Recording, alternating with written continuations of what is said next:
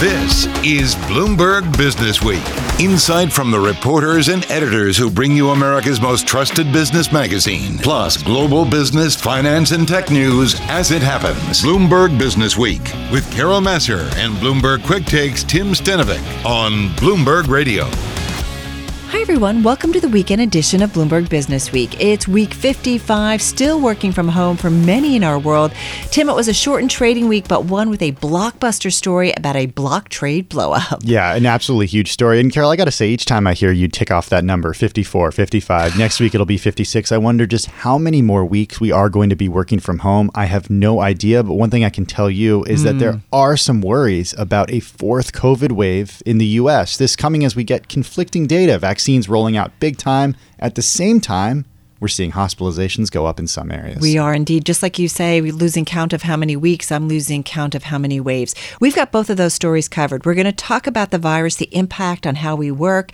We're also going to talk about that block trade blow-up, plus a tale of two fast food restaurants, one an iconic brand that's been around for 70 years, Tim the other just around for a decade, but just long enough to catch the attention of LeBron James. We'll hear from both the CEO of Jack in the Box, Darren Harris, as well as Blaze Pizza president Mandy Shaw. But we begin with a story in the magazine. This week, President Biden saying that 90% of U.S. adults will be eligible to get a COVID-19 shot by April 19th, and 90% of the nation will live within 5 miles of a vaccination site. Pfizer also saying that the COVID-19 vaccine is 100% effective in a study of children ages 12 to 15. But Carol, we know at the same time, cases still rising again. Definitely troubling. So with that in mind, one story in the magazine caught our attention. It's about Merck's COVID pill and how it would give doctors an important new treatment and a weapon against coronaviruses and future pandemics. The reporter on it, Bloomberg News U.S. healthcare reporter Riley Griffin, who joined us along with Bloomberg Businessweek editor Joel Weber. There's this little pill that Merck has been developing. It's one of several hundred different varieties of treatments that are basically underway right now, but based on the reporting, we think Merck's is maybe closest to some data, which could be forthcoming within a matter of days. And that will really give us a look at what we all hope is another chapter in this fight against COVID, which would start to look like treatment, something that you could give someone when they get sick, that's different than a vaccine. Obviously, we need the vaccines too, but what happens if someone has a vaccine, is vaccinated, and gets sick, or for all of those people out there who might not have a vaccine? And that's where this Merck development comes in. So Riley, talk to us a little bit about what's the promise of an antiviral like this? Hundreds of thousands of people continue to contract COVID each and every day. So we need those therapies to get to patients quickly at the beginning of their disease. Cynthia, my colleague, and I like to frame this as Tamiflu for COVID, something that could be deployed broadly to your sister, your grandparent, those high risk, those low risk, at the earliest course of their disease. As you said, there are hundreds of antivirals in development, 250 about, so to speak. And viruses are really uniquely difficult to attack with drugs. I don't think we, in the press speak enough about the complexity of developing therapeutics. These viruses hijack human cells and set up machinery to churn out copies of themselves within the body, which creates a real challenge. How do you destroy the virus without harming those cells? And success, when it comes, can be quite fleeting because, as we've already seen, viruses mutate to survive. So Merck is the leader of the pack. We could see data before the end of the month. Should it prove safe and effective, which is a real question, that data is likely to be the backbone of an emergency use authorization here in the U.S. So if it happens for emergency use authorization here in the U.S. and we're at a point where we've been really done a good job with becoming vaccinated, does that then mean that this moves into the global fight against COVID? Yeah, that's a fabulous question. For one, I think there will still be need here. We've got a great population that's vaccine hesitant. We've got a population under the age of 16 that doesn't have access. But globally, this is definitely necessary. And compared to some of the other tools out there, like the monoclonal antibodies, like Gilead's remdesivir, it's also poised to be much cheaper of an alternative. It's not an hours-long infusion that is required to be given in specialized settings. It's what we call a small molecule, which means the manufacturing is much more simple. And Merck says it can churn out about 10 million courses, which is 100 million pills. You take it twice a day for 5 days within the span of this year. But in our interviews, Merck also said, and mind you, Merck is so global health oriented, they said that they want to create licenses that basically allow other manufacturers to make this pill too, should it prove safe and effective, thereby creating greater access worldwide. Well, let's just stick with Merck here because Merck is very well known for its public health work. It fell short on its vaccine efforts. What's at stake here for Merck when this data comes out? Joel, that was a big disappointment earlier in the year when Merck's 2 vaccine candidates both showed lackluster data in early clinical trials. I think they need a big win, not just because they want to put their stamp on the pandemic and show that they can have an impact here too. Of course, they're helping manufacture J&J's vaccine, but let's think longer term about Merck's business model. This is a company that has become highly reliant on one product alone, Keytruda, a cancer product that is making up a great chunk of their revenue. And investors keep asking what's next in the pipeline. So molnupiravir could partially be that.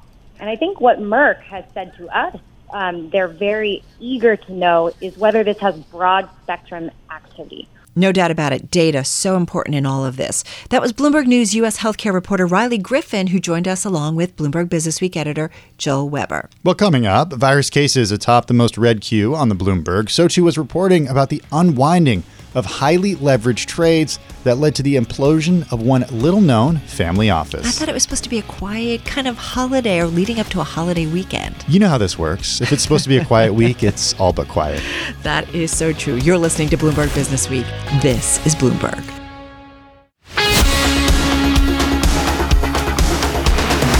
This is Bloomberg Businessweek with Carol Massar and Bloomberg Quick Takes Tim Stenovic from Bloomberg Radio. Remember how we were all obsessed about the Suez Canal backup last week? You remember that?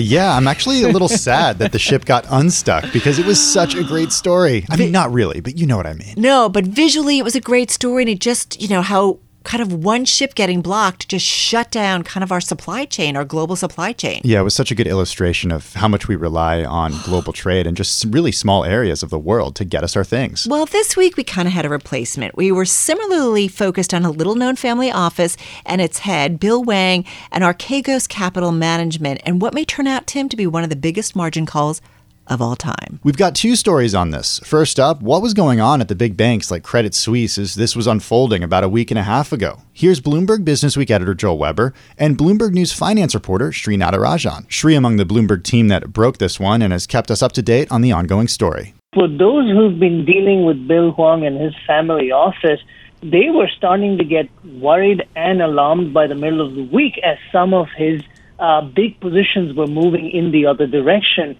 And very soon, by the middle of the week, the banks did realize they had a big problem on their hands. The risk department, that a number of Wall Street banks, European banks, and even Japanese banks were starting to get worried.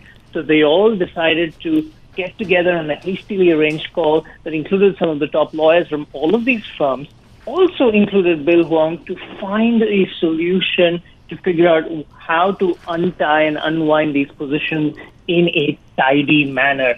From our reporting, we understand that Credit Suisse, in fact, was the one that was pushing for this idea of a standstill agreement, asking everyone to cool down, back off for a little bit, let's see how the price action moves, and look at it again on Monday, because they did not want to see an immediate forced liquidation.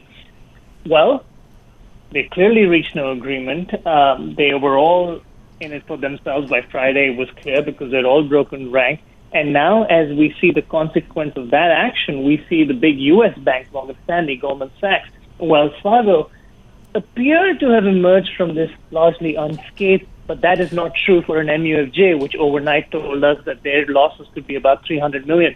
Nomura, which says it has a $2 billion claim without actually saying what its actual hit could be from this. And Credit Suisse, which has still not provided a figure, but estimates on that are heading into multi-billion dollars. And that sort of starts to explain Credit Suisse's stance on that fateful call last Thursday.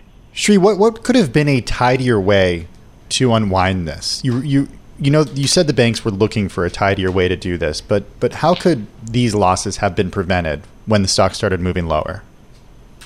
No, Tim, you're absolutely right. So we're still trying to piece together that part of the puzzle, but one possibility very well could be, instead of the banks moving to seize collateral and force some sort of liquidation event, perhaps the strategy was wait and see if the stock rebounds. Perhaps the strategy was asking some of the banks who had the potential to demand much more margin to give some sort of margin holiday. It isn't clear what the solution could have been, but what is clear is, for at least some of those participants on the call, the idea that banks would move into the market by Friday and do a rapid fire sale of a number of these positions was going to be the worst case outcome, and that's what they're dealing with now.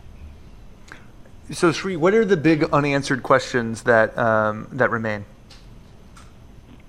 Well, in the now, the regulators, investors, and everyone on the outside is trying to make sure, is there more to come? Are we going to see more blocks, chunky stock trades happening? That was Bloomberg News finance reporter Sri Natarajan and Bloomberg Businessweek editor Joel Weber. No doubt about it. We need a lot more transparency on this. Yeah, I think it's something we're going to continue to see lawmakers, in fact, call on. Yeah, exactly. All right, let's get to our second story, though, on this subject. It's about the Tiger King and his cub.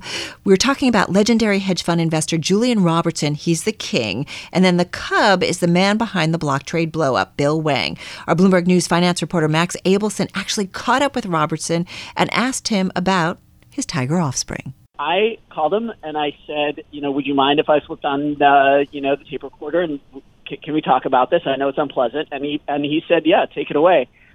I did not expect, though. I did not expect a kind of full-throated defense of Bill Wang. And when I say defense, what I really mean is that just time and again, when I pressed Julian on, these monstrously vast losses, just over and over again, he said, look, we've all seen hard times. And, I don't know what went wrong, but Bill's a decent guy, and I hope he bounces back. And, honestly, he even said that he would still invest with Bill, even now. So, it's just, I don't know if you call that loyalty or you call it faith, but Julian Robertson, this famed hedge fund billionaire, really sort of staying close to his protege. Yeah, Max, that really stuck out to me about your piece, and one other part did as well, saying repeatedly that this could probably happen to anyone. Look, I as a journalist, you need to be open to whatever people are saying to you, and you have to let a subject, as you both know, as interviewers, you have to let people take the microphone once you offer it to them. But also as a good objective journalist, you can't sort of you can't just sort of let people talk without pressing them. So I was really clear to him. I said to him, look, this isn't just something that happened to Bill Wang. He had a role in this. He used leverage to get himself into what we now know is a remarkable amount of trouble. And his direct answer when I asked about that was like, well, look, he's actually a marvelous person.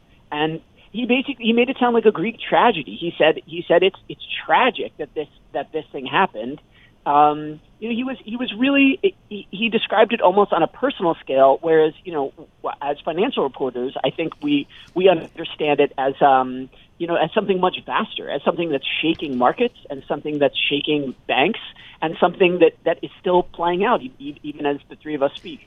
Max, as I was reading through the Q&A that you had back and forth with Julian Robertson, I wondered, and you talked to big names on Wall Street all the time about very difficult subjects.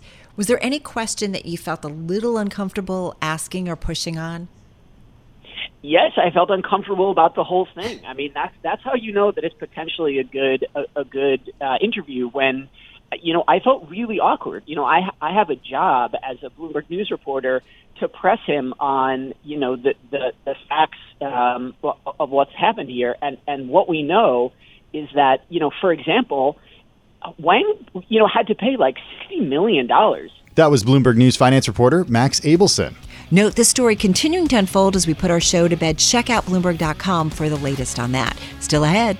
Managing the pandemic, no easy task, especially within the restaurant industry. The CEO of Jack in the Box, next. This is Bloomberg Businessweek. Broadcasting from the financial capital of the world, Bloomberg 1130 in New York. To Washington, D.C., Bloomberg 99.1. To Boston, Bloomberg 106.1. To San Francisco, Bloomberg 960. To the country, Sirius XM Channel 119. And around the globe, the Bloomberg Business app and BloombergRadio.com. This is Bloomberg Business Week. Tim, this is something near and dear to you. We've got a double dose of fast food restaurants. That's right, from an older, established brand to a younger upstart backed by an NBA legend. First, the iconic, well-known brand started 70 years ago, Jack in the Box. We are talking about that. Shares of that company, man, they're up in the high teens percentage-wise this year after a 19% gain last year. The fast food chain recently reported earnings, first quarter comp store sales, coming in better than analyst estimates. Earnings beat too.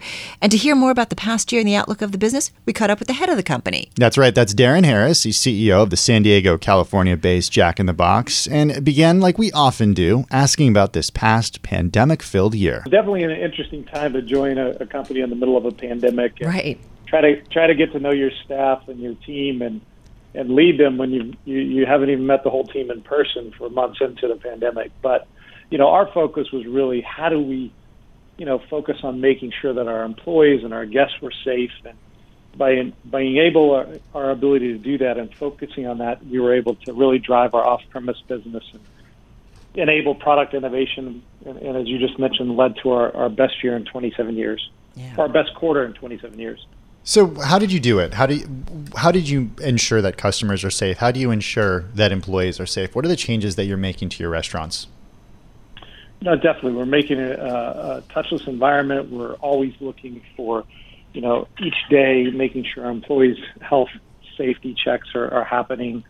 Even during my training, joining the company, I went to go to my first training restaurant to go through training as any employee would, and we shut the restaurant down because we had one employee who was quarantined. And so, being that diligent about making sure that we're taking care of our team members, then we can take care of our guests. Hey, talk to us, if you could, Darren, about the mix, because from my understanding is before the pandemic, I think drive-through was about 70% of your sales. Dine-in and takeout delivery was about 15% apiece. So give me an idea of how that changed. What's the update during the pandemic? Yeah, during the pandemic, about 99% of our business is off-premise. Okay. And so substantial change. We were already heavily off-premise, but during this time, it switched pretty dramatically. And I just want to make sure I'm understanding the verbiage here. When you say off-premise, you mean drive-through, but also is it walk-up too? It's also delivery.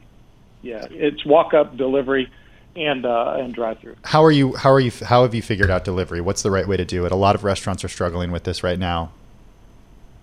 For us, it's about making sure that we engage our guests. We give them opportunities to order in the way that they want to order versus online through our app or through the third-party major delivery providers.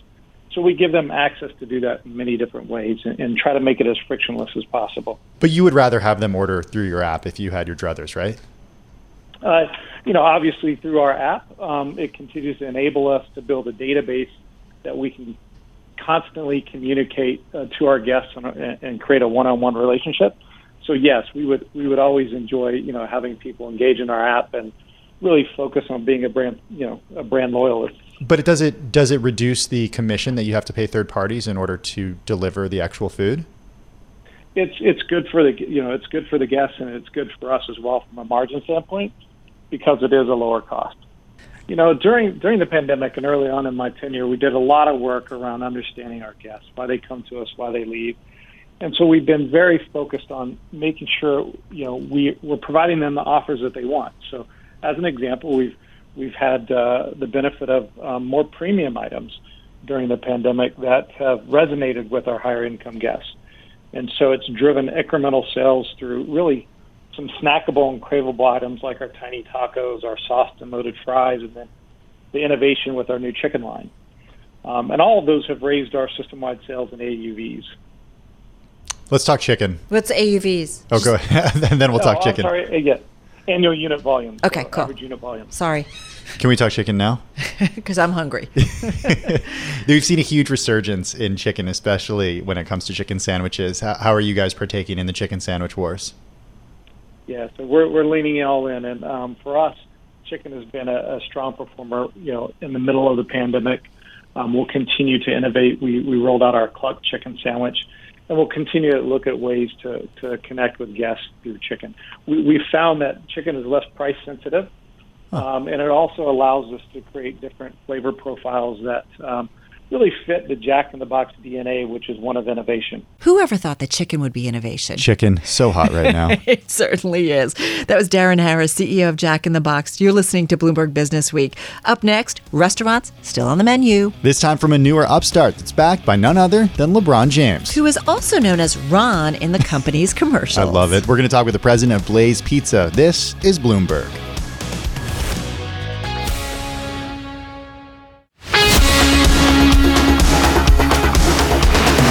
You're listening to Bloomberg Business Week with Carol Messer and Bloomberg Quick Takes Tim Stenovic from Bloomberg Radio. So Tim and I both enjoy Friday pizza nights in our own homes. Someone who knows a lot about all things pizza is the CEO of Blaze Pizza, which has restaurants, Tim, around the country, also in Canada and the Middle East. It also lays claim to a very well-known investor and franchise owner, LeBron James, which we brought up along with many other things when we spoke to Blaze Pizza president and CEO Mandy Shaw. Carol, you began by talking about a year like no other. A year. Feels like it, and then it feels like 10 years. Mm-hmm. If you think back to that first week of shutdowns when everything was sort of solidified, no one knew if this was the apocalypse, right? So the first thing that we had to do was make sure our franchisees were financially secure. We're a 99% franchised organization. So we gave an industry-leading relief package for 9 weeks. We coached them on PPP. We had individual coaching sessions with franchisees to make sure they could get those dollars that as they became available. We provided other forms of relief. We got tons of vendor donations for hand sanitizer, masks, a lot of the things that had to go into the restaurant to make sure that safety was paramount for our team members as well as our guests coming into the restaurant. And then really where we deepened what is really important to me anyway from a franchise perspective is transparency and communication. We had daily calls with our franchise council. We had weekly all-hand franchisee calls where we said, here's what we know, here's what we don't know, here's what we're going to tell you next week, right? And so if you think about the business, our dine-in sales were still 80% of our top line pre-pandemic, and then they all just shut off. Wow. So we had to, what I called get guerrilla, and figure out how we raise awareness that we were still open. You could still come into a Blaze, walk down the line, make your pizza, and take it out. You just couldn't sit down in the restaurant. And, we already had delivery with 2 providers and other like curbside, carry out and walkout service. But we introduced curbside carry out in 3 weeks' time. I just said, we got to get it up. We got to figure out how to do this and move quickly and make it happen. We added Uber Eats as our third delivery provider, and those were incremental sales. And so we just put together a lot of programs to make sure that we were taking care of our franchisees and getting those sales back in the door as fast as we possibly could. It's interesting. There's a lot of conversations that we have had with restaurants that, had a digital strategy perhaps, but all of a sudden, because they had to, ramped it up dramatically. Tell me about the digitization of your business and how that strategy has maybe changed because of the pandemic or has been ramped up. Ramped up, you called it. What's the word you would use? No, I mean, we're up 150%. We started in the summer of 2019. We launched 2 specialty crusts, the cauliflower crust, and we were the first national chain to launch a keto crust at 6 grams net carbs. And so right on the heels of that, we also launched a large pizza, a shareable family office space, more like what a legacy pizza looks like, and it delivers better because it's engineered to hold heat. And so we had a 360-degree media campaign to build a digital business, and it was growing. We had an 8-point comp swing from, call it fall of the year prior to just before the pandemic. Yeah. And then it dropped out. So from great pain comes great reward at times. What this has done for us is build that digital business. We range week to week from 50-50 to 60-40 in terms of digital versus dine-in. Wow. And what that means for us is greater total top line coming out of the pandemic. Might be a slightly painful way to get there, right? Going through all the things that we had to do. But the mass of people who came to off-premise dining, I read some statistic at one point about there's a 600% increase of people over the age of 50 adopting app ordering, right, delivery, third-party delivery, and those sorts of things. That we saw it in the numbers and what these players have been able to accomplish. Right. So we got our piece of that, and now as we get dining rooms reopened again, we're retaining 80% of that business or so, which means our volumes are much higher than they were previously, which again is a win for the brand. Mandy, I got to ask you, what's it like to have LeBron James as an investor, as a franchisee owner, someone who's actually been in a lot of videos, viral videos for Blaze Pizza? What is that like? One word, fun, right? It's yes. So exciting. LeBron is a great partner in that he actually cares, and he makes selective choices about who he, quote, gets in bed with, right? And years ago, he decided to come to Blaze because of our philosophy of clean ingredients, better food, better for you, a new way to pizza, upgrades.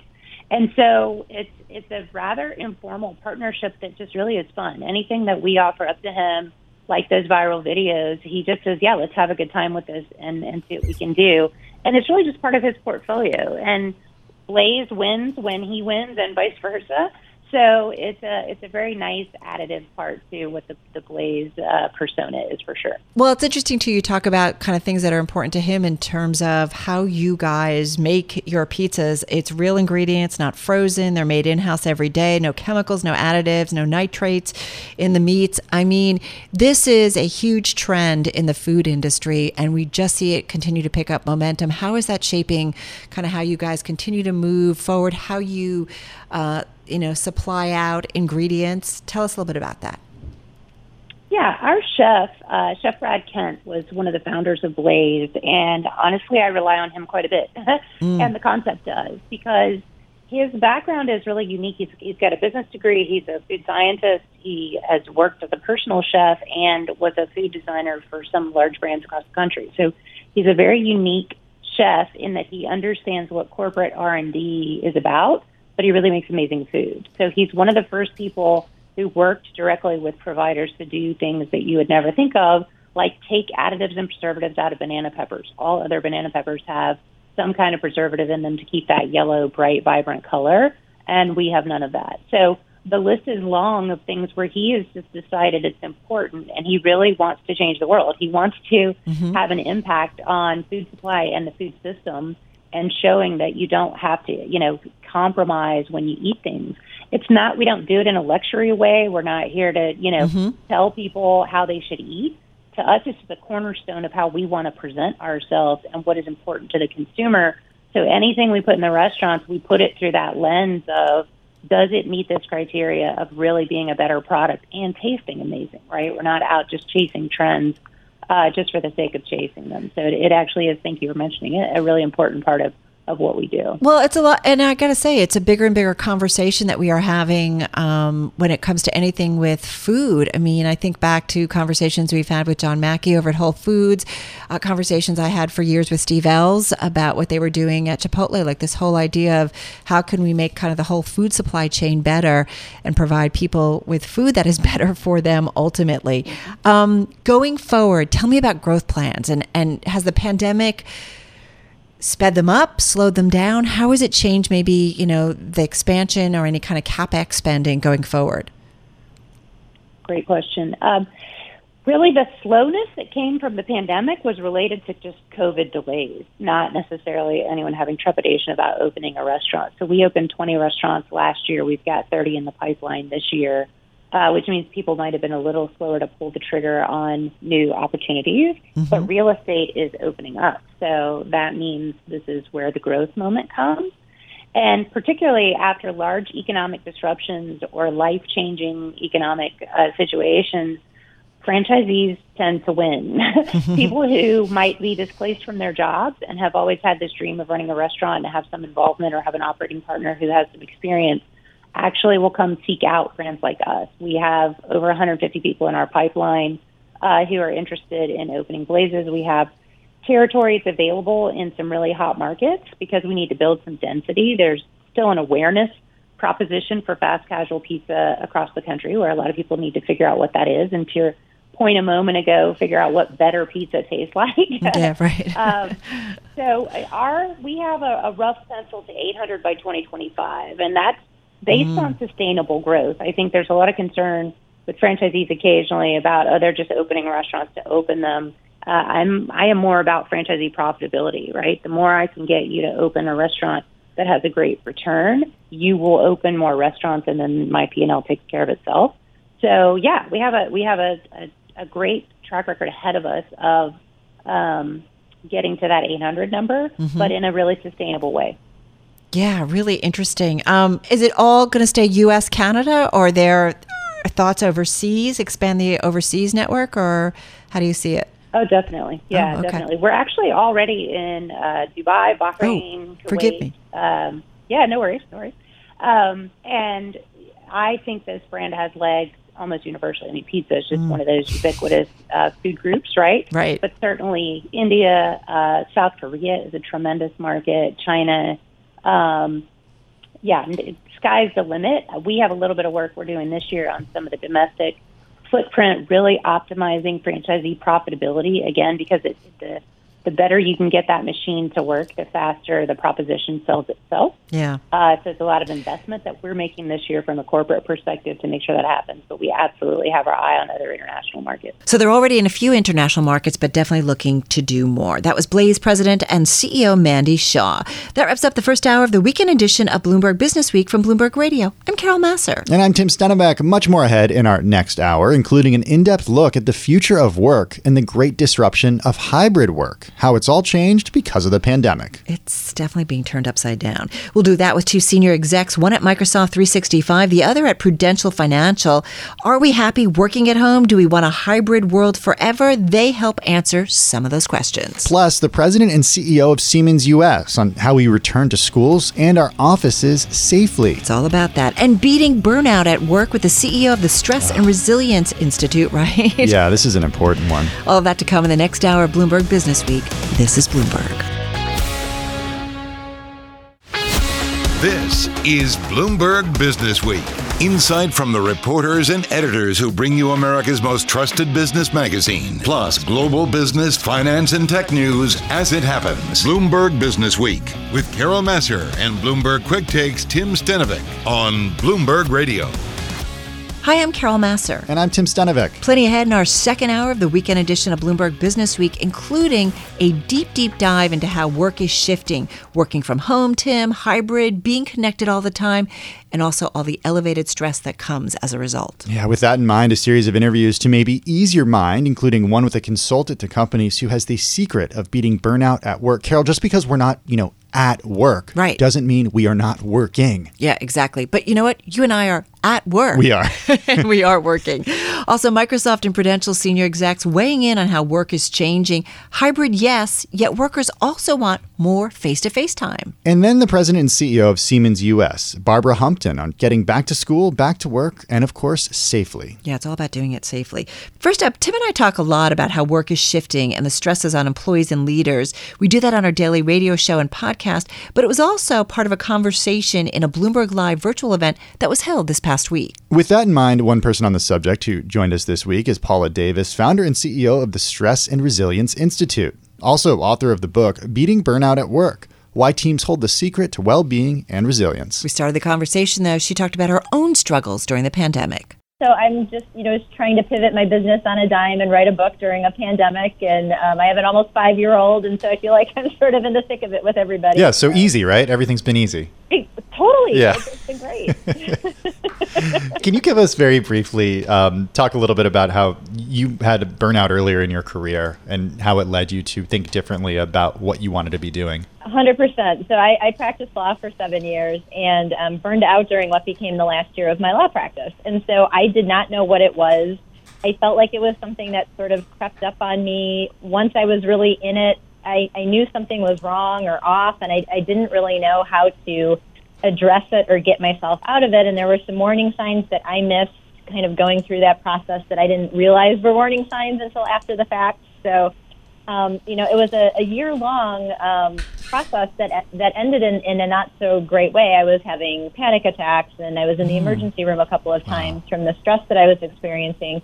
And that really caused me to take a step back and rethink what I wanted to be doing with my career. And so that I said, why not make my mess my message, and sort of turned and found the Applied Positive Psychology program at University of Pennsylvania. So I thought, why not study all the factors that lead up to this so that I can steer organizations and leaders and people away from this. Hey, Paula, give us some of the warning signs that you know now but didn't know at the time. So there were three big ones. And as I realized, these are actually the three big dimensions of burnout. So this is also how you know if what you're experiencing is starting to move away from stress and into something like burnout. So the first one was chronic physical and emotional exhaustion.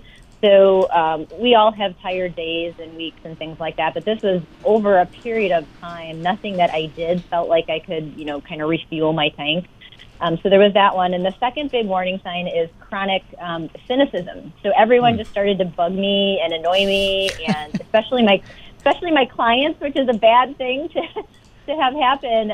Outwardly, I was always very professional, but inwardly, there was a lot of eye rolling going on. Is that stress or just being a New Yorker? I'm just going to say from my own perspective.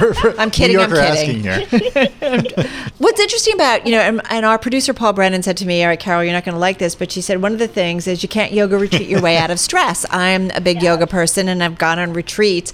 I mean, the whole kind of message is try not to get to the point where you're stressed and burnt out, right? That it's not about treating that, it's trying to prevent getting there. Yeah, it is also recognizing that we've been really kind of talking about burnout in the wrong way for a long period of time. We've been focused on talking about it as solely kind of an individual problem that requires individual strategies to fix it, when in reality, there's certainly things about our personalities and our resilience levels and things that influence whether we'll burn out. But the bigger picture is looking at the rest of the organizational system, right? It's also the teams that we're part of and the leaders that we have and the organizational culture and environment, and that's really the bigger piece of the puzzle. So we have to start kind of adding to the conversation. So we're expanding from not just the individual approach, but really looking at the whole entire system and what we can do. But is this leaders? I understand everybody has to look at it, but listen, I can certainly say as a worker bee, here's our problem or here's my problem, but, isn't it up to the folks at the top to kind of set the tone? Yeah, it's a huge piece of the puzzle. And I talk about in the book that organizations that have been successful at really kind of rolling out more of this systemic approach had leader buy-in. It was huge, right? And so that's a lot of where I like to start my work, is at the leader level. And it's not just leaders at the top, it's really leaders at all levels, who have a responsibility to really understand the deeper causes of burnout and recognize what's at play within their own teams and spheres of influence. So what's the right way for us to be thinking about this? Well, so many of us are working from home and don't necessarily have that separation between work and life, like rolling out of bed and then your desk is right there and you just get on that Zoom call and you're doing that until you realize that it's 6 p.m. Yes, and then and then we continue to work after we get dinner ready and things like that. So that's been a really difficult challenge. And the kind of the little formula that I've been giving people is that we know burnout is more likely to happen when our demands outpace our resources. So when there's an imbalance between our demands and resources. And the hard part, I think, about the environment we've been in is that we've already had lots of demands with our work, and now we have more because of the pandemic and other things, right? So we have fewer resources. Paula Davis, founder and CEO of the Stress and Resilience Institute, also author of the book Beating Burnout at Work: Why Teams Hold the Secret to Well-Being and Resilience. You, me, we hold the secret, Tim. We do. We have the power. You're listening to Bloomberg Businessweek. Coming up, a hybrid work model, back at the office, or working from home. What do we all want? A Microsoft 365 roundup on the great disruption of hybrid work. That's next. This is Bloomberg.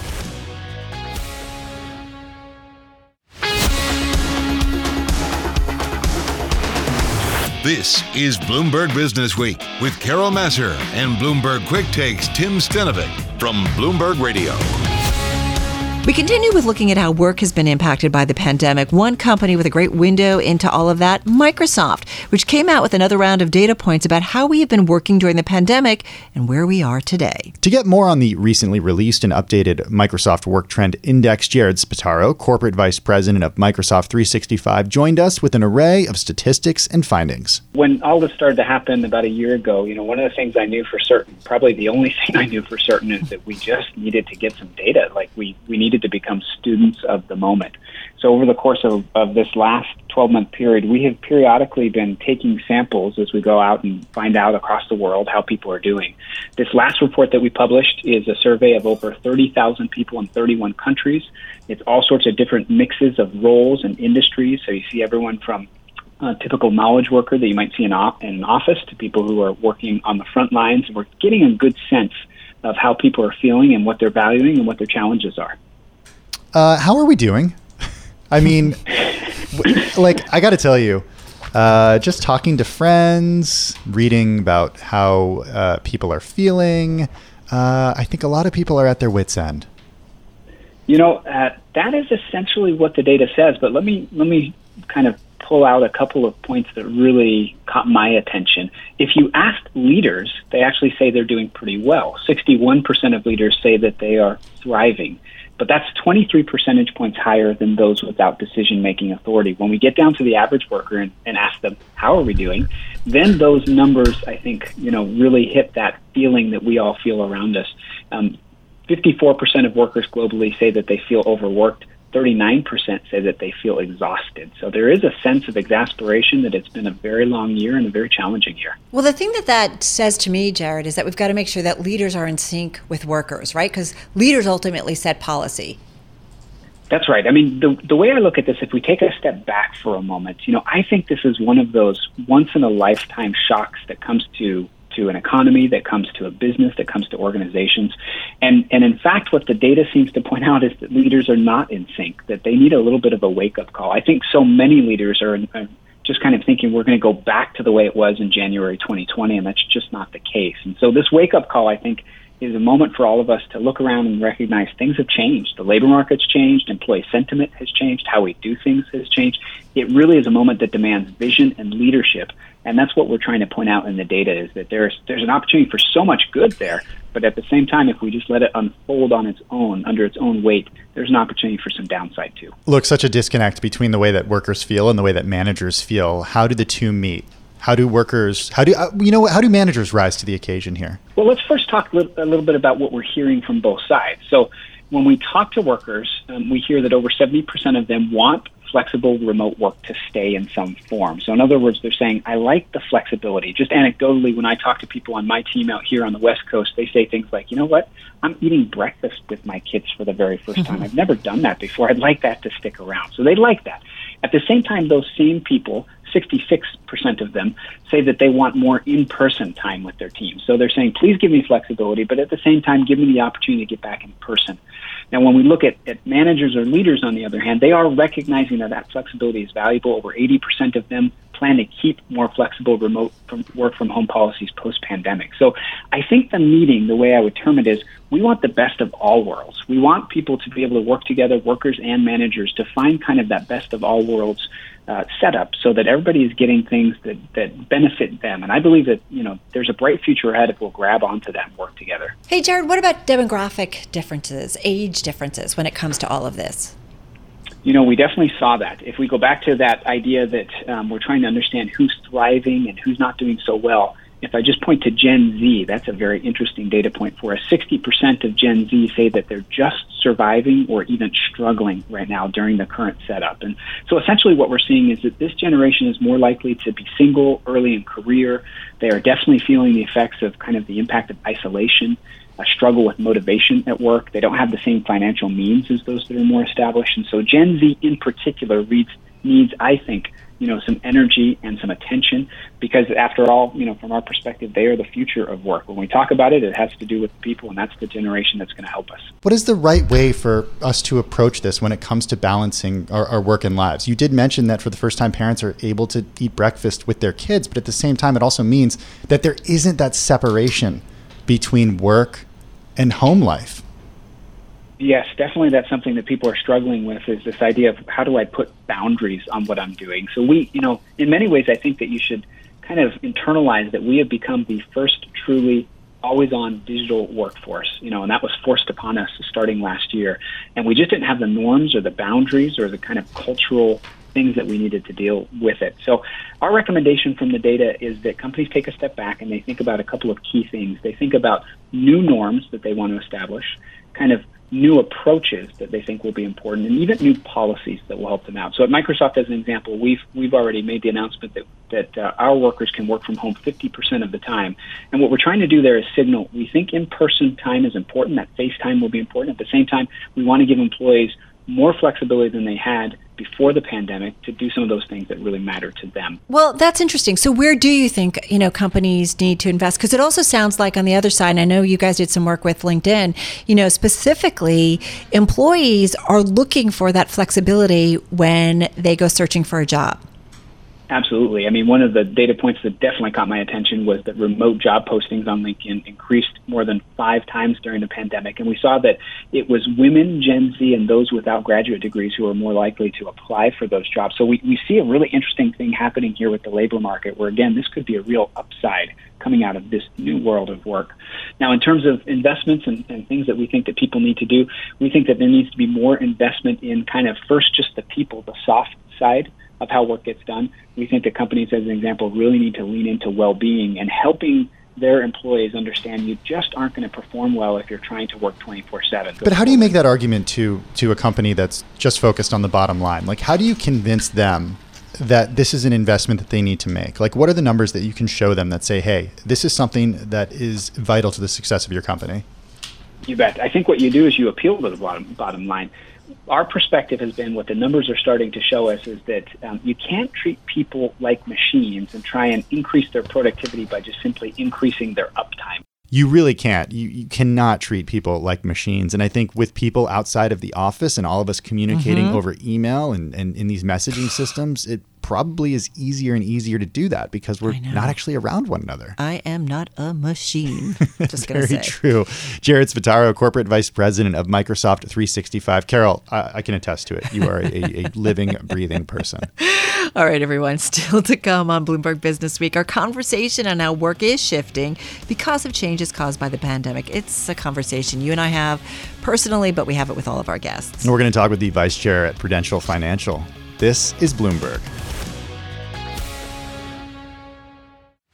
Broadcasting from the financial capital of the world, Bloomberg 1130 in New York. To Washington, D.C., Bloomberg 99.1. To Boston, Bloomberg 106.1. To San Francisco, Bloomberg 960. To the country, Sirius XM Channel 119. And around the globe, the Bloomberg Business app and BloombergRadio.com. This is Bloomberg Business Week. All right, another chat for you this week on work shifting and what work looks like next, thanks to a Bloomberg Live virtual event on the subject you and I participated in. Right, at that event, and a go-to voice for us on this is Rob Falzon, Vice Chair at Prudential Financial and a member of Prudential's Board of Directors, who shared the company's latest survey on how the pandemic has changed the way that work gets done. We started off, though, talking about the release of the upcoming report. We've got another survey coming out. Haven't released it yet, but it'll be out next week. But a preview on that, I think two really interesting things that came out of it. The first is really clear that hybrid is going to dominate the work environment in the future. The numbers on this have been rising every survey that we've done. So 87% of the respondents to our survey prefer a remote environment at least one day a week, so a hybrid environment. That's up from like 68% when we began doing these surveys some time ago. The second really interesting thing that came through this that maybe shouldn't have been a surprise based on some of the data we've seen earlier, but 1 in 4 workers had indicated that they have very definite plans to change employers post the pandemic. And the interesting thing is, it's your most skilled talent that's actually thinking about making those moves. So some really interesting stuff coming out of this last survey. Why do you think that is? Well, I think there's a disassociation that's occurred with individuals over the course of the pandemic. You speak with the colleagues that you deal with on a day-to-day basis, but not with the rest of the organization. And so there's been some disassociation with a broader colleague group and with the culture of the company. And I think as a result of that, people are feeling a little less attached to their platforms, their employer, than they used to. And the big driver then beyond that is I think they're frustrated that they don't see career opportunities in this environment, and they're out looking for that career opportunity because they're not finding it where they're sitting today. Rob, one thing I like talking to you about is how employees are thinking about their own futures when it comes to switching jobs, and also how employers are dealing with that. Do they have the talent pool right now to choose from for the jobs that are going to be required 5-10 years from now? Yeah, this is a really interesting topic, and the answer is yes and no. The reality is we're going to hit a skills gap, and we're already seeing it. That what's happened during the pandemic is there's been an enormous sort of roll forward of adoption of digital and technology, and that's left individuals feeling as if they're not sure they're quite prepared for dealing with the workforce. So our numbers show that before the pandemic, about a third of the people we surveyed said they weren't sure they had the skills for the jobs they had today, and that number went up to 50% when they rolled forward 5 to 10 years. Well, our recent surveys have indicated that number's already up to 45%. People worried that they don't have the skills to compete in today's workforce. And employers are looking at that. Our needs have changed pretty dramatically post the pandemic for the types of skills that we need. The challenge we're going to face is there aren't a lot of people out there that are going to be able to fill these jobs. And I think, so they're responsible both from a leadership standpoint and probably from a societal standpoint is we're all going to have to invest in skilling, reskilling, and upskilling individuals in order to give them what they need to do the jobs of the future that are going to be required. What are these skills that are required for the jobs of the future? I think so often we hear about the idea of people needing to learn, especially at a young age, right? Coding and computer science skills and STEM. But what are you seeing in the results of your surveys? Well, it's a broad base. I would not underestimate the soft skills and the need to deal with customers. I mean, as a history major, that's what I like to hear. Yeah, there you go. I've got a son who's a history major. I'm sure he likes to hear that as well. It is absolutely critical. Everyone's talking about digital, but they're talking about digital as enabling a better customer experience, and so there's a lot of investment being made at the interface with the customer and making that enabled through digital, but also then having a higher quality experience, which means that you want people to put that higher touch on that and to be there for the needs that can't be answered sort of through the automated systems that we're setting up. There is a need for analytics. I mean, the biggest area of hiring that we'll probably be doing in the upcoming year is going to be around data science and data analytics, and that's sort of the higher, the higher level of analytics that the computers can't do. It's setting up the programming and interpreting the results coming out of that gives us insights as to where customers are going and what they need. So hybrid here to stay? Absolutely here to stay. Here's an interesting additional thing that came out of the survey, Carol. Yeah. Just over 40% of the people said they do not want to work for a company that is fully on premise. Wow. Another 40% said they do not want to work for a company that is fully remote. So you have the bookends of that. No one wants to work in a place that's either fully remote or fully at the office. Everyone wants a hybrid experience so you can have the best of both worlds. Rob Falzon, Vice Chair at Prudential Financial and a member of Prudential's Board of Directors. Still to come, getting us back to work means also getting our kids safely back to school. Our workplaces need to be secure, too. Thoughts on that with the President and CEO of Siemens U.S. You're listening to Bloomberg Businessweek. That's next. This is Bloomberg.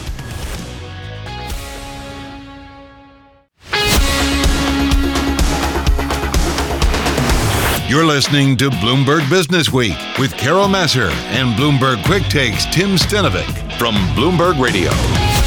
We've got one more segment from our virtual work shifting event this week. It's a conversation with the President and CEO of Siemens U.S., Barbara Humpton, who is working with companies and schools to get people and kids back to work, back to school safely. Before that, though, Carol, you began with Barbara's reaction to President Biden's infrastructure plan. To see the administration proposing such bold moves in things that really matter.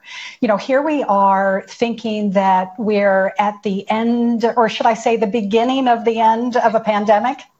And yet we're also at the beginning of something brand new. When we think about the power of infrastructure, and particularly the power of infrastructure using today's connected technologies, we have the chance to drive a step change that's going to basically create the foundation for a strong economy for decades to come. So we at Siemens are bullish on the next steps in America's infrastructure. Is it safe to say that companies have already been calling you in anticipation of this spending or focus on infrastructure?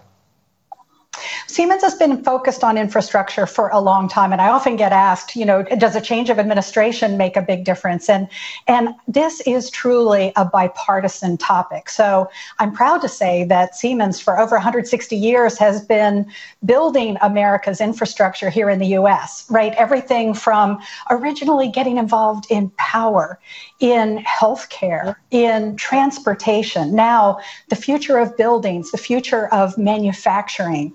These are things where we've got broad ecosystems, partners all across the country ready to perform. And I think this is a chance to up our game.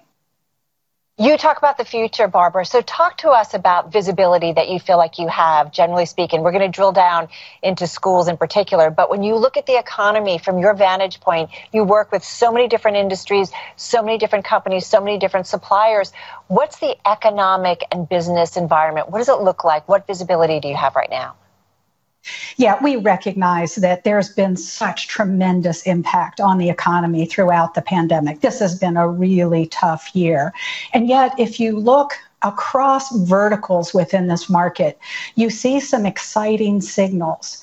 As I say, there are segments of the market that have been stepping up, responding to the call, actually transforming themselves. We knew before coronavirus hit that we were at the brink of a digital transformation. This Internet of Things that is going to be so much bigger than the last decade of the Internet of People. So we recognize the opportunity ahead. There are strong verticals beginning to make a move. And where we focused most deeply during the days of the pandemic was first hospitals, making sure healthcare had access to the technologies they needed.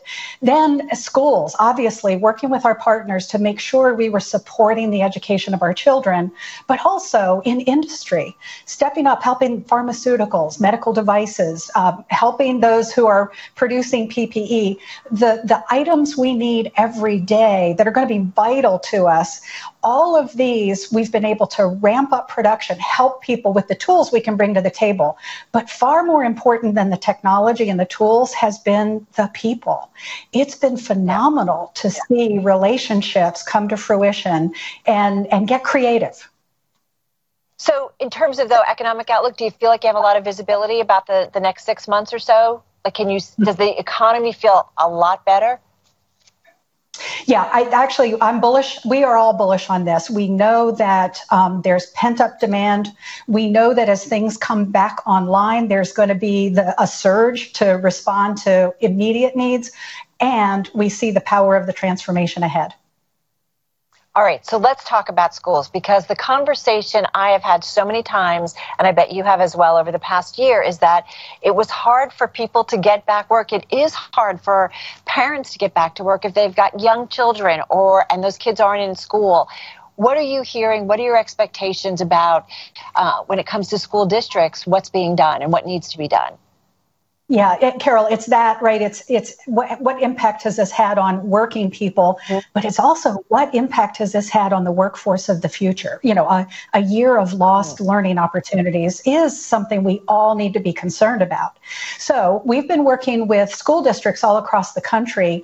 With the American Rescue Plan, right? We have an amazing amount of funding available to us now, some $280 billion for both K through 12 and higher ed, to help schools adapt their operations to what we're now dealing with as reality. Now, a lot of people can do a lot of things with those resources. We're really encouraging leaders to take a look at technologies that are available to us today to actually make those school buildings, those school facilities healthier.